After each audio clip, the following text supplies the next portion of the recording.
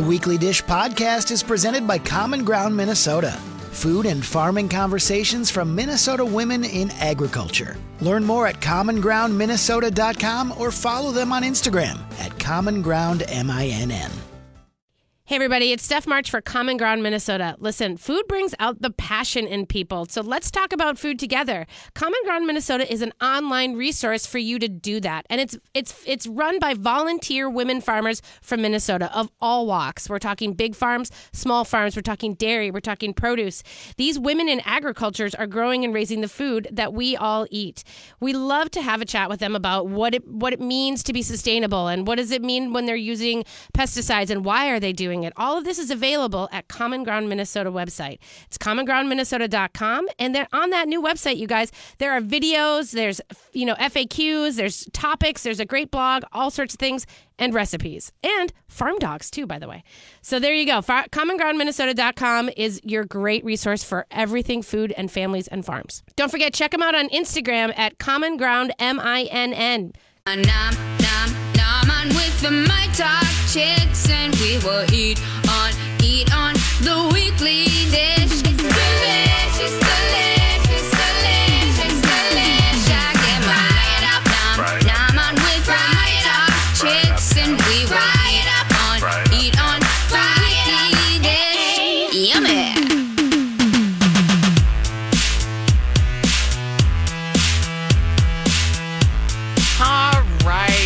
It is the Weekly Dish. We have been researching our Instant Pot lids over the break, and I think we gave you good advice.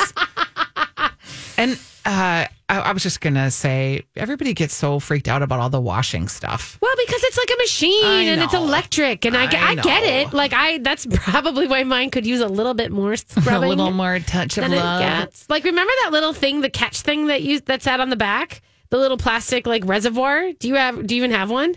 I don't think so. Remember, when we first got it, there was that little clear that caught water that would maybe drain out, when you pull your lid up or something. I don't know, but I don't have that anymore. Yeah, no, I don't have. Mine has a huge dent in it. Oh, because you dropped it. I don't know what happened, but it's hugely dented. Oh, and when it comes up to pressure, you can kind of hear a. Oh, mine is yeah. I definitely, you guys, yeah. My Bowie is a little, I was so angry at it the other day because I was trying to time the pot roast and the potatoes. And I was I forgot to make potatoes. And I thought, I'll just do that in the Instant Pot. It'll be so fast. And it was not fast. Yeah, use a cup of water next time. All right. It is the time of the show where we tell you two things that we're obsessed with this week. It is the top two in hour two. Give him the old 1, 2. 1, 2, 1, 2. And now the Weekly Dish presents Top two. the top two Pick your best two. in hour two. All right, give me two with it. All right. Do you want me to go first? Okay, please. Well, mine is going to lead into your topic for the next discussion, but it's basically what I did for this pot roast. And the fact that I made pot roast this week, and I felt like I was totally seeking comfort, you guys. Totally seeking comfort for food. And pot roast is what I wanted my house to smell like, and I wanted all parts of it. So, and I found that, but I didn't want to do it the way I've always done it, which is just, we were laughing about how I always have to twist and, move things around because I get bored. So I did this, and I'm going to do this again. I bought this Union Kitchen Szechuan coffee rub. I have it. Do you? Yes. You need to do this. You can buy it from them. I think it's still on their website. I got it with my Thai bucket grill. It came with it. They also have umami salt, but this was, you could make it yourself. We could probably hit up Yia and find out what's exactly in it, but it's not super hot. It's not like this thing, but it has a definite coffee umami to it. And I rubbed the pot roast with that on both sides. And then I did a quick sear. I do sear on one side and then I flip it and do a quick sear on the other. And then I cooked it in the Prize Peace coffee beer. And so I had a coffee stout and a coffee rub. And I was like, this might be too much. It was not too much. It was probably the best pot roast I've ever made. Have we talked about that beer? No, I don't think we have because it only just came out. Yeah. And I think, why I'm thinking we talked about it? Because we had a show. We had a Saturday. Maybe it was even last Saturday. That I wore the hat. Yeah, it was last Saturday. Yeah. And after the show, it was really nice out. Oh. And I went home and I was working on the cookbook and I had the Prize Peace Coffee Stout and I opened it up and I drank it and I was like, this is one of the best coffee beers I've ever had. It is. It You was guys, it really fantastic. is. And it's made with that Peace Coffee Yeti Yep. coffee, which also was around all winter and people were really excited about it. Great collaboration. It's cold press. Yeah, it's made with beer. It's a beer made with cold press. I got to tell you, it is spectacular. I got 2 cans. One I cooked with, and the other one I drank. And Yeah, really it good is beer. if you're looking for a really good. And I do find that not just because of St. Patrick's Day and Guinness and stouts and all the rest, that I do find that like I don't want that in the wintertime. I am looking for those coffee stouts now. It's spring. interesting because it's a great brunch beer or like a Saturday afternoon beer. Yeah, I was drinking while I was cooking. And so and I was kind of feeling like that's not, like, I knew the flavor was great, but I didn't really want it at that time. Mm-hmm. But I have to tell you that, and also here's my thing for pot roast. And if you are going to cook with beer, you do need to water it down, or add stock as well. Like you have to have, because that beer evaporates so quickly that if you're going 3 hours with your pot roast in the oven, covered, that it's going to disappear. And then your pot roast is going to be a little tougher. So if you add water or stock with this beer, you're still going to get the flavor and you're still going to get, We're going the to talk goodness. about pot roast in the next Right. segment a lot. So I'm going to move on Okay. and tell you a great simple recipe. Okay. It is Alice Waters. It is from her cookbook, Simple, How to Cook Simple, and it's just a potato gratin. And I make this with a lot of cream at Christmas time, and we have big scallop potatoes and ham at Easter. But it's just a simple recipe. You just layer potatoes in a buttered baking dish. You can put garlic in it if you want. You put a little bit of cream, or you can even use milk and throw a little thyme on the top and a little Parmesan or Swiss just to give it a little brownie on the top, and you bake it in the oven. I make this a lot. And then I was at Dolores's the other day and we were having dinner and she made it. And I was like, yours is better. And it's better because it's less cream, it's less liquid, and it's just more simple. Okay. And the simplicity really lets the potatoes shine. Okay. And she was like, well, it's just that Alice Waters recipe. I'm sure you've used it a million times. I was like, yeah, I forgot about it, though. And it's good. This Alice Waters Simple Cookbook, it's yellow with a red binding. Mm-hmm. It's just really a good basic cookbook for how to cook simply delicious food. Yeah. No, it's true. Roast chicken, just basic stuff Yeah. that's good. Well, I think if you start to rely on, and that is a thing, because like I said, I messed up something this last week. I think I talked about it last week, the kielbasa cassoulet, where like I Yes. had this idea that I could do this and it did not work out. And that's the thing where it's like sometimes you have to go back to the basics. Like I'm for sure making Sunday bolo tomorrow, and I need to kind of go back to bolognese, you Yum. know, and start there, and then I can kind of recalibrate. All right. Since our top two is sort of overlapping each other, here was mine. I also had the Liftbridge and 5-watt Irish coffee beer this week. Oh, did you? Yeah, so I've been thinking about Irish coffee and thinking about beers, and it was great. It was in a big crowler. It was, it wasn't as rich as the Prize and the Peace coffee. Yeah. but it was delicious nonetheless, and it had kind of that more of a Irish coffee whiskey sort of feel to it. Yep. And I liked it. And they are serving that in the tap room at Liftbridge. And you can get it in liquor stores too. Okay. And to be clear, I just want to make sure that you guys know that the Prize Brewing is called Peace Offering. That's what that's what the stout is. If you're looking for it, it's called Peace Offering for that. So And so delicious. it was so delicious. Okay. So my second one is actually going to be Suki and Mimi, because I actually got to go and hang out with Ann Kim and experience a little bit of that vegetarian tasting meal. The 9-course, did you have it? I did. And I got to tell you, Gosh, I'm just so jealous I right now. mean, It's hard to even. I didn't post anything because I just sort of, I don't know. It's a really, you guys, here's the deal. I feel like vegetables, often get that weird treatment where it's like a side dish. And I know that, like, honestly, the chefs have really done a great job of embracing vegetables. But this tasting menu was beyond beautiful. And it was so wonderful to be in a space like that and to have the ceremony of that, to have the ceremony of being like a server coming to your table and talking to you about the things and, describing things and giving you history and context. And, and it was just marvelous. And it was wonderful to have those bites and things put together. And it reminds me of why we go out, because I can't make that. Yeah. I could not make that beautiful aguachile, which was, I'm sure I could. It would be really hard and take me a really long time. And then I don't think it still would be as technically beautiful as that was. And it just was that thing where I had a moment of like really appreciating restaurants again. Yeah. And really appreciating everything that they've battled through to stick around and to persevere and to you not just mention fold that. it. Because I was feeling very verklempt yesterday as people on Facebook were posting pictures, people like Scott Pampu and posting pictures of them getting vaccinated, and the restaurant folks that have kept us going. The frontline workers obviously have been vaccinated. Now the teachers have been vaccinated. And these frontline workers, we've been going into these restaurants trying to feed our families, and I really appreciate them. And it was very heartwarming to see.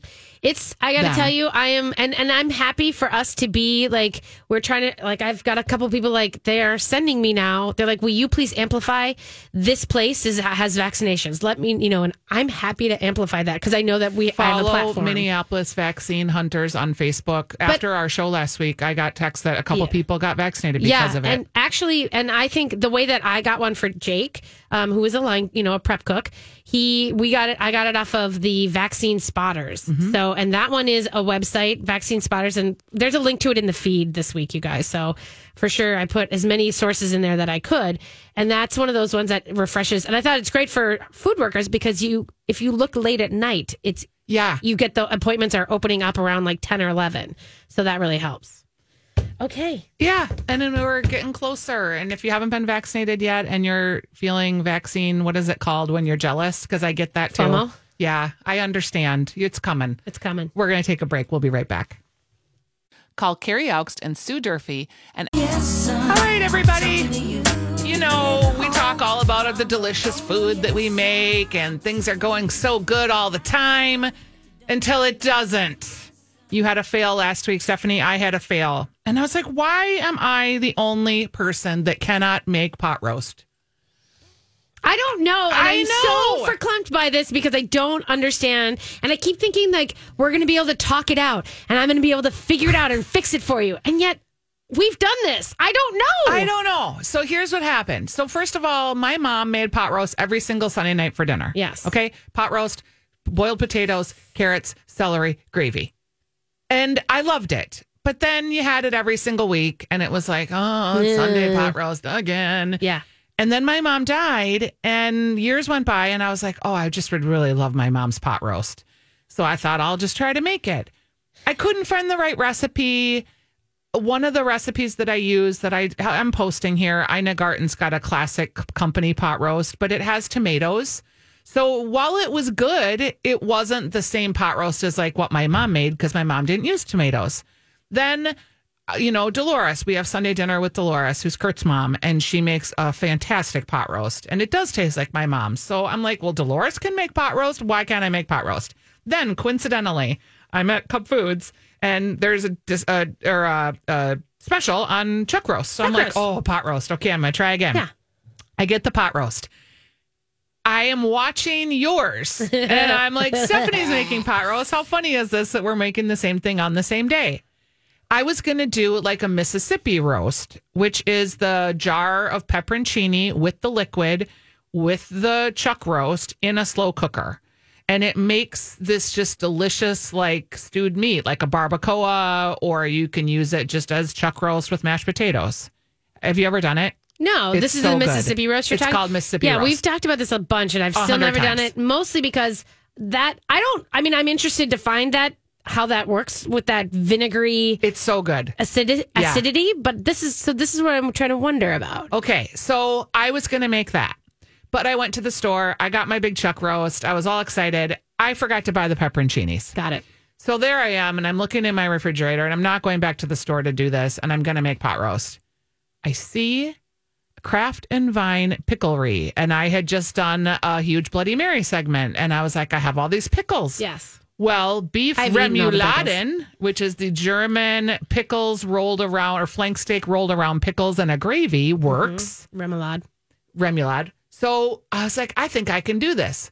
So I browned my roast in the Instant Pot. I took it out. I put a layer of onions in there, some garlic cloves. I put the roast back in. I also had a packet of ranch dressing because we had it's National you Ranch have so Month. much ranch dressing. So our friends at Potluck gave us some ranch dressing. So I was like, okay, a packet of ranch dressing is always in a recipe for pot roast. Can't hurt. So I put that in there and I put a tablespoon of dill, just dried dill because I want it real dilly. And I pour the dill snackers, Craft and Vinery pickles over the roast with all the juice. And then I had to add some water. I added like 3 cups of water. So now it's all in the Instant Pot. It's ready to go. Turn it on, slow cook on the Instant Pot. 6.5 hours later, I come back ready to I've got the mashed potatoes are done. I'm ready to go. It is so tough. You cannot even believe it. And I cut a piece of meat off and it's inedible. Is it tough? Isn't it still solid? Like when you cut it, did it? I couldn't even cut it. I was shreds? chiseling it back and forth to cut it. So no so shredding, okay. no nothing. So Kurt says, he comes over and he's like, oh yeah, we can't eat this.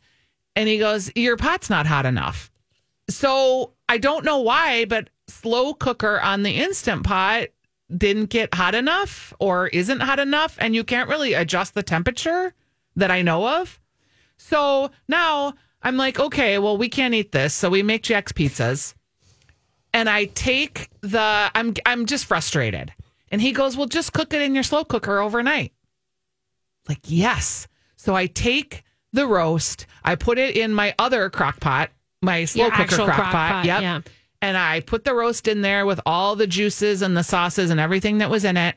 And all night long, the dog is pacing because she can smell it. Smell it. And I can smell it. And I'm thinking, is it is there a fire? Like just the smell of food feels like you left the oven on or it causes anxiety. Yeah. So finally I get up and I open the lid and now this thing is cooked for 16 hours? Yeah. It was the best pot roast I've ever made. Yeah. And by this time, whatever happened with that pickle juice and the ranch dressing and the dill snacker chips, it was like a beautiful gravy. Well, yeah, it should be like that. Isn't it normally like that? Well, a lot of times it's runny and it's watery and you have to thicken it. Like there was no thickening. It was just delicious. Well, with the ranch, I wonder if that did a little bit of that. So I take the roast out and it's now like hunks of big, shreddy, delicious meat. I take the jus and I put it in the refrigerator for the day because we're not going to eat it till dinner time. And then it had the fat skim on the top and I was able to scoop that off with a spoon. I put the roast back in a cast iron skillet when it was time to eat. And I poured the gravy that I had over it, heated it up in the oven. It was literally like the best pot roast I've ever made in my whole life. Wow. And so amazing. So I guess I would like for you to try to do it in the oven. Like for just a 3-hour thing, not a 6-hour thing. Just because I don't understand. I mean, I guess like gadgets, that's what I feel like is part of the problem. Like is my gadgeting? Yeah. I think it would just be nice to know if you tried exactly what you tried with the Instant Pot. If you just did that in a regular pot in half the time, in 3 hours. Yeah, it was because it cooked so long. I mean, you would have thought it would have been shoe leather. And I get why, people want to do this 6-hour thing. I get that if you're going to low work. And slow, yeah. But I mean, if you're going to work and you want to come home, but I mean. Since none of us are going to This is kind of my point. You're not going anywhere. Nope. So why not start it at 3:00, in the afternoon and then let it go for 3 hours? When I come back from my trip, I'm going to do it again because I do need to test. Well, I put the recipe up that I used. And are you recommending that people I cook put it 8 to 10 hours. Oh, because it's an overnight. But I don't know what you already cooked it in some form in the Instant Pot. Yes. So this is the weird thing. Well, slow cooker, Instant I think Pot, you need to wasn't hot enough. But I'm going to test it again. Yeah, I'm interested to see how that differs for you. If you just do it in the oven. The pickles, you guys. Oh, Hope, did you have something to add? Oh, she's just listening. The pickles were like, they were so soft, but still pickly, like kind of tasty and delicious little morsels. And you would think it would be weird Yeah, to have the pickles and the beef. It wasn't. It was so good. Yeah, I mean, we used to have, we had rouladen. That's what Yes. you're thinking, not remoulade. Rouladen. Rouladen. And from my Oma used to make those for us. And I always thought it was weird with having pickles and your beef together in a I weird liked way. it. And now, of course, I appreciate the heck out of it. And, but yeah, mine, I tend to go more, I don't ever have like that acid in there. And that's what's interesting to me because really what we're doing is, it's breaking down Tenderizing the meat. Yeah, it's breaking down the tissues. And that's what I don't understand why yours was so tough after 6 hours. If Beyond. it went around, you know what I mean? Like, Yeah, I don't know stuff. because you can dry out, and Yeah, there was no drying But out. you're saying it was wasn't a dry. floating It just hunk of shoe was- leather. that to me, and like, I don't know. And then the next day that it was fantastic. Oh, we're wrapping up. We'll be back. Hello, Weekly Dishers. Spring has sprung, and that means the best tasting wild-caught seafood is available from Sitka Salmon. You may have heard us talk about Sitka Salmon before on the show, and that's because we are huge fans. Sitka Salmon standards for quality are unrivaled in the industry because you see, Sitka Salmon is a community-supported fishery.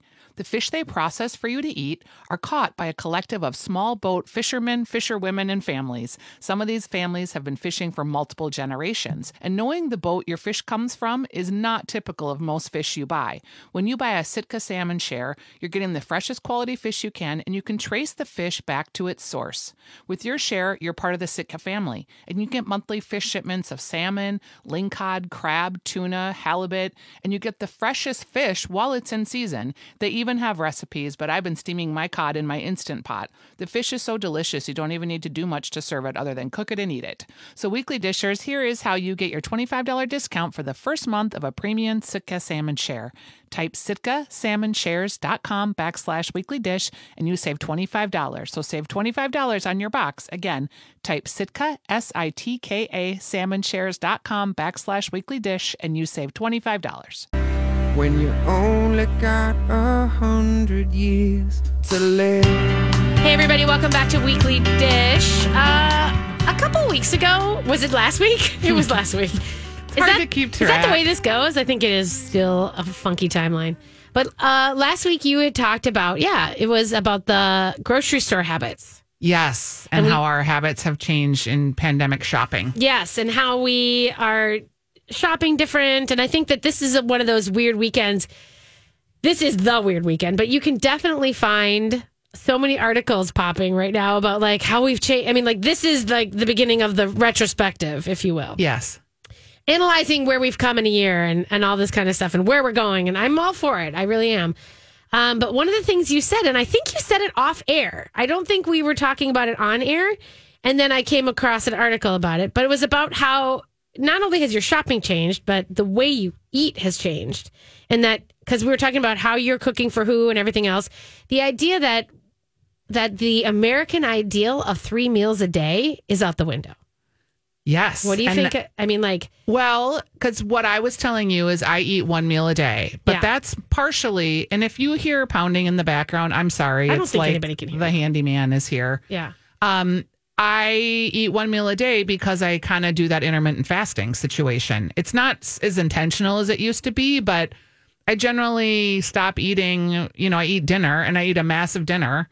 And then I go to bed and then I don't eat again the next day until dinner. Like maybe in But the you late afternoon, I'll have a handful of nuts, but that's about it. Yeah. I just eat 1 meal a day. But that's not because you're timing yourself and you're doing this like, No, but it started out that I was timing myself and I was having broth for lunch. And, when I was Whole30, I was eating eggs for breakfast and salads for lunch and then protein for dinner.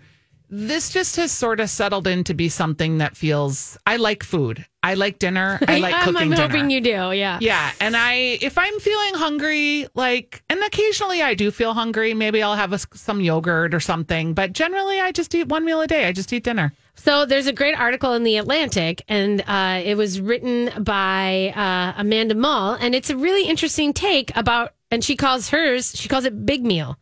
And she's like, I quasi purposefully fumbled around for a new routine. And eventually I came up with some weird but workable results.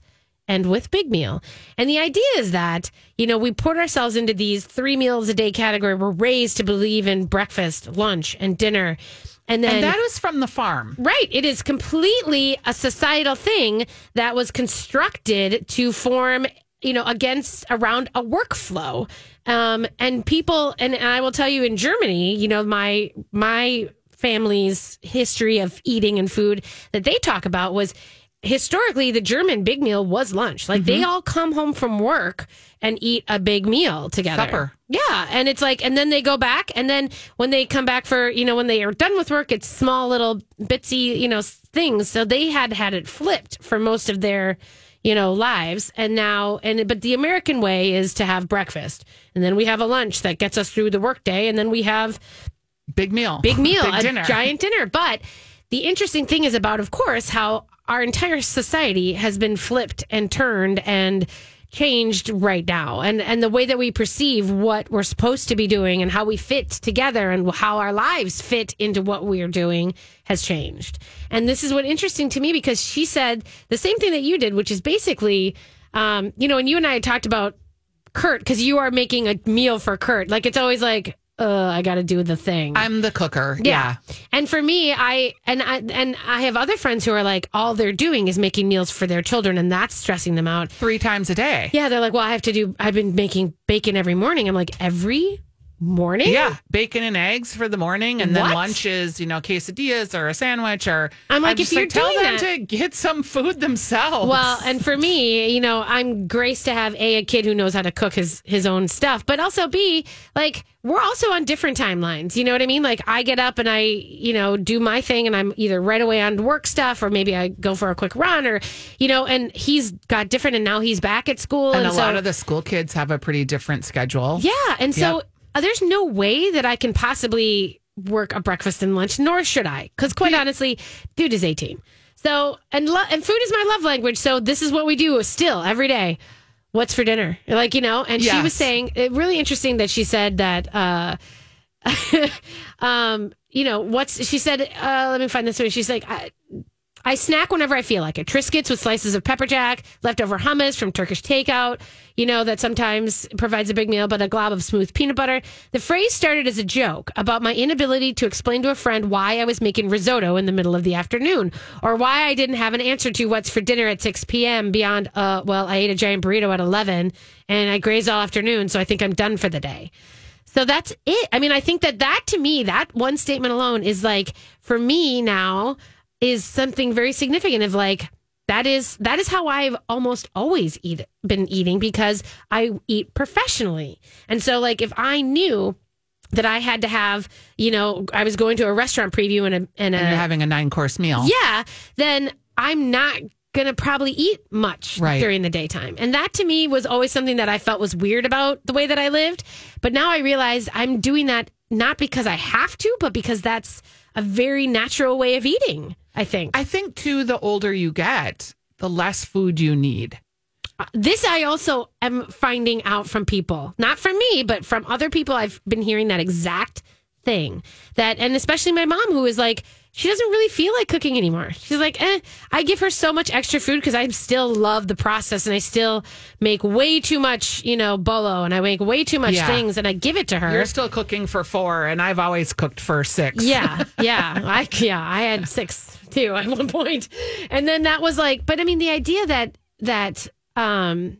it's kind of like, the way that it's convenience driven, right? I mean, that's like a lot of people are eating at lunch because they have to eat. Because you want a break from your work day. Exactly. It's not necessarily that you're hungry, but like the pattern is there so that you can get away for a few minutes. And it's the socialization with your friends. And yeah. Like you would be like, or you would grab something and sit at like you'd grab donuts or whatever. And, because it was there. And then it's breakfast because you have a morning meeting and it's bagels. And I never really worked like that. I always just ate at my desk if I was going to eat. Yeah.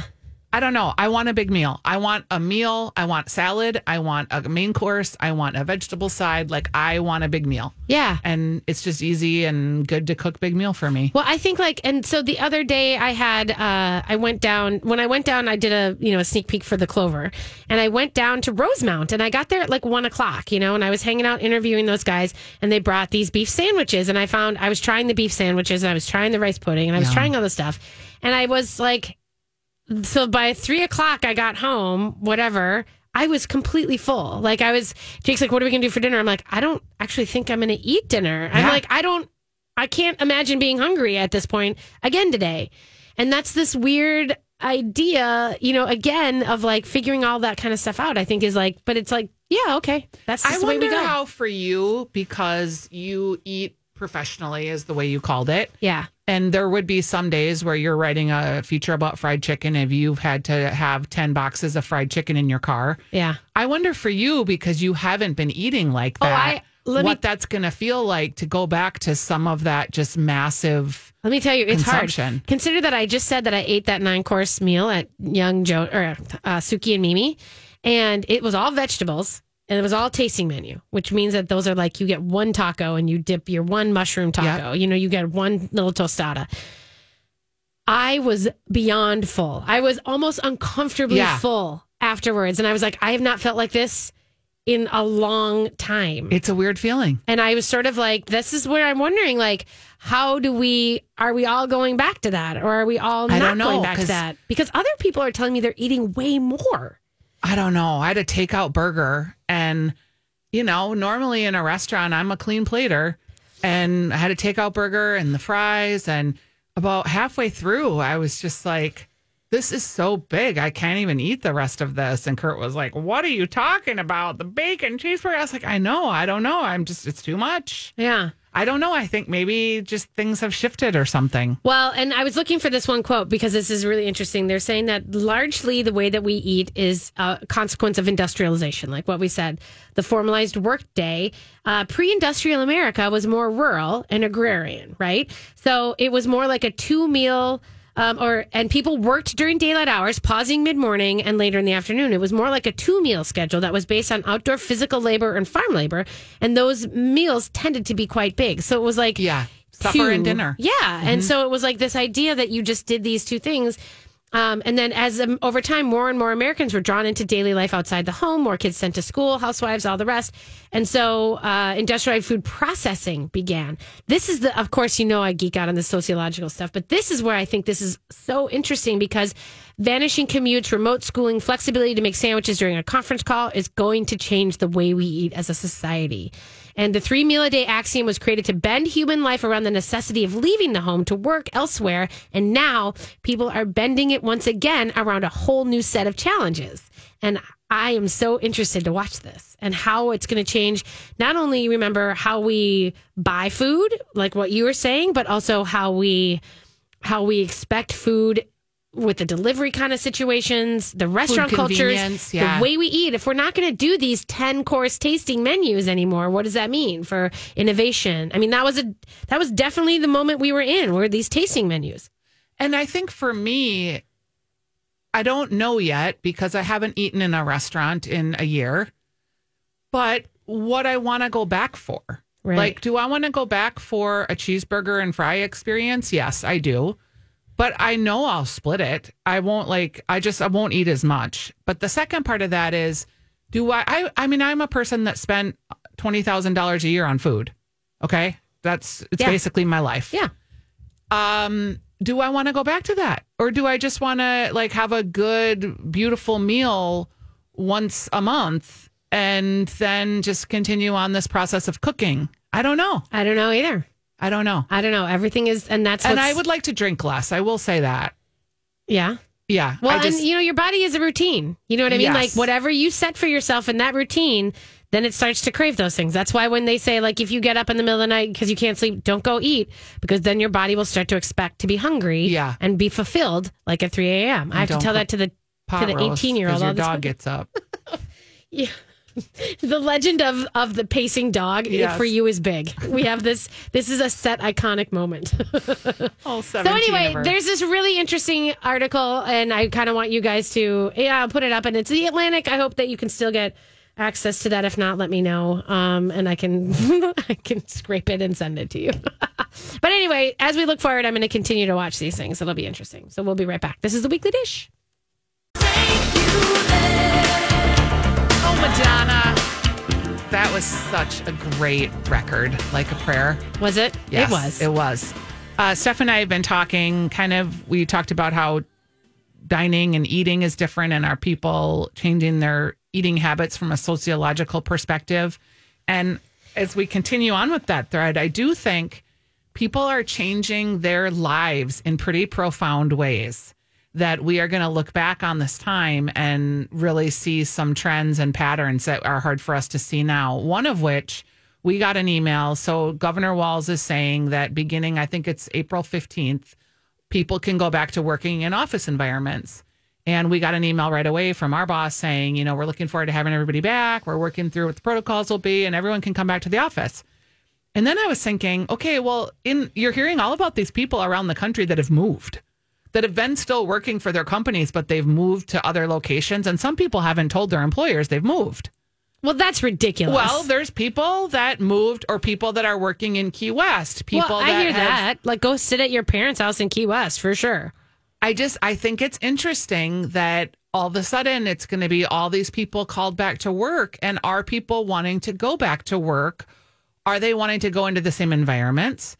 Are they, like, some people I think are going to just totally switch careers because they're like, I don't think I can continue. If you don't go back into an office setting and our life is still 6 Zoom calls a day, some people just cannot do that. They're sick of it. I cannot do that. Yeah, they're not going to, I don't want to keep having my job being 6 hours a day staring at a screen. I really hate looking at myself on the Zoom call. I feel so old. Oh, like I feel like my aged face is 1,000 old. years in this time. I feel like I have wrinkles that I didn't have before. Yeah. My hair is weird.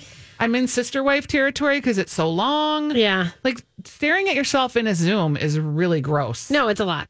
Well, and then it becomes you managing your face and managing everything else. And then I think that takes away from your brain work and everything else. I have a hard time with it, but I do miss the collaborative creativity of my colleagues. And we've all talked about that, about how I used to be able to lean back in my chair and shout to Drew and be like, what are we going to do for the Twins this year? Like, how should we do this? And have like this quick on the moment. We don't have that. And I miss that. And I also miss, just like sitting down with my art directors and looking at sketches and being like, no, how about this and how about this? And we do it on the screen, but it's hard. Are people going to fly? Are people going to travel, like traveling salespeople, people that traveled every week? Oh, I believe that for sure. Do you think that's just going to like the button's going to think that's get coming pushed back. and people are just going to, I mean, I know people will fly for leisure travel, but do you think companies are going to be sending people all over the country in the same way that they were now that Zoom has become so easy? For money wise, I don't think they will. I think because of it's a budget item. And that's where this all comes down to, where like your company, whether or not you're ready or not, I think most places are like, well, I mean, the whole Target announcement of like, we're not going back to City Center. A third of the Target employees are not going to be working downtown anymore. And that affects, I mean, like, lots of people were saying how, it's like the happy hours. What I've been hearing from restaurateurs are like, well, Target was the happy hour business of downtown Minneapolis. Like all those people,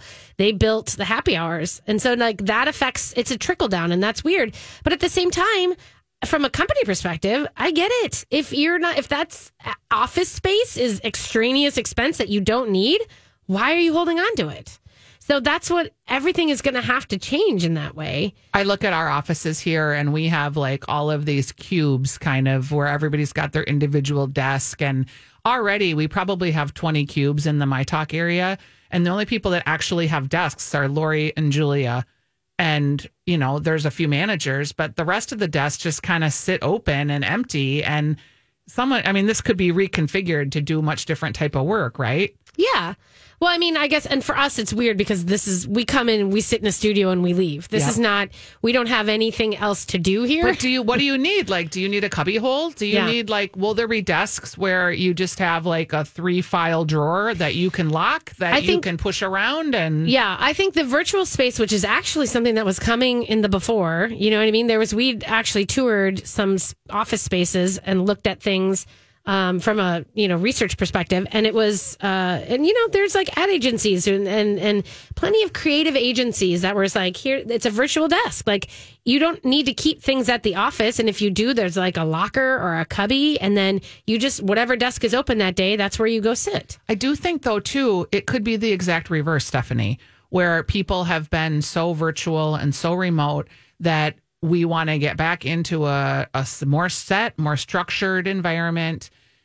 Another pandemic could be coming. We don't know. And so people are going to be more prepared and have more closed off spaces that aren't so communally shared. Well, and that was, the big thing with the millennials was all about collaboration and open spaces. And then they found that the beginning, it was Gen Z was saying, we just give me my own space. Let me do my own work. Let me I don't want to be responsible for your stuff. And so I think in a weird way, that is a lot of what is coming too, is like, we were being told, like, you have to think about, we have to think about if we're having a collaborative brainstorming session, then who sits where? Are we 6 feet apart from each other? Like, all of that is a consideration for how you build out an office space then. Mm-hmm. And so, all of that has to come into play. And just how much diversity is in an ecosystem is changed without the downtown worker. Like, will there be the farmers market in downtown, or will it move to another location? Where will the hub and spoke be? Will people be more... one thing that's been excellent has been the outdoors have been so much more utilized, our parks. And so are we going to now have better food options at the lakes and at parks? I noticed that De Muscat, they had a new rendering of that space. Mm-hmm. Are we going to continue to be more outdoors? Are we going to continue to be more... Well, I think it's sure. Outside in the winter. Yeah, I think that was emphasized more. I don't think we ever weren't. You know what I mean? But I do think that we have. Has definitely the emphasis has changed. There were 100 people on Burnside Lake ice fishing 2 weeks ago. Never in my life seen that. Yeah. And it was like, where did all these people even come from? Usually you'd see like 8 hardy people out there with their, Yeah. It was crazy. Yeah, and I do think that, but you also have to remember for downtown, they have spent years building apartments down there, and there are a lot of residential humans down there. And so maybe that's what it'll become, residence and not business. I think it'll have to be that balance, but I definitely think that there is more, because then if you have people living, you still have to have the amenities that support their life. And so those will be helpful. And especially if they're there and working there and staying there instead of, and then leaving to go somewhere else. Right. So, but I do think that I do think that it will change our downtown, and they have a lot of, I'm hoping that they work to plan for it. And I hope that they're thinking about it. And we are both frustrated with the city councils and, things. And I know that we have a lot to deal with right now with the Derek Chauvin trial. And so there's a lot of things that people are wondering and waiting and finding. And there's a lot that our city is growing into and of itself. It's an interesting moment to think about that we're in this right now. And in 5 years, if we look back at this very station and this very show, where will that be? It'll be interesting for sure. So I don't know. And will we have a part to play in it, and how do we manifest the things we want from our own cities? And how do we advocate for the things we want? That's all interesting ideas of what power you have. And what's coming next. And what you use it. So that's philosophical, but it has been a year. So we started on the year away, ended on a year away. It's been a great year. Thanks for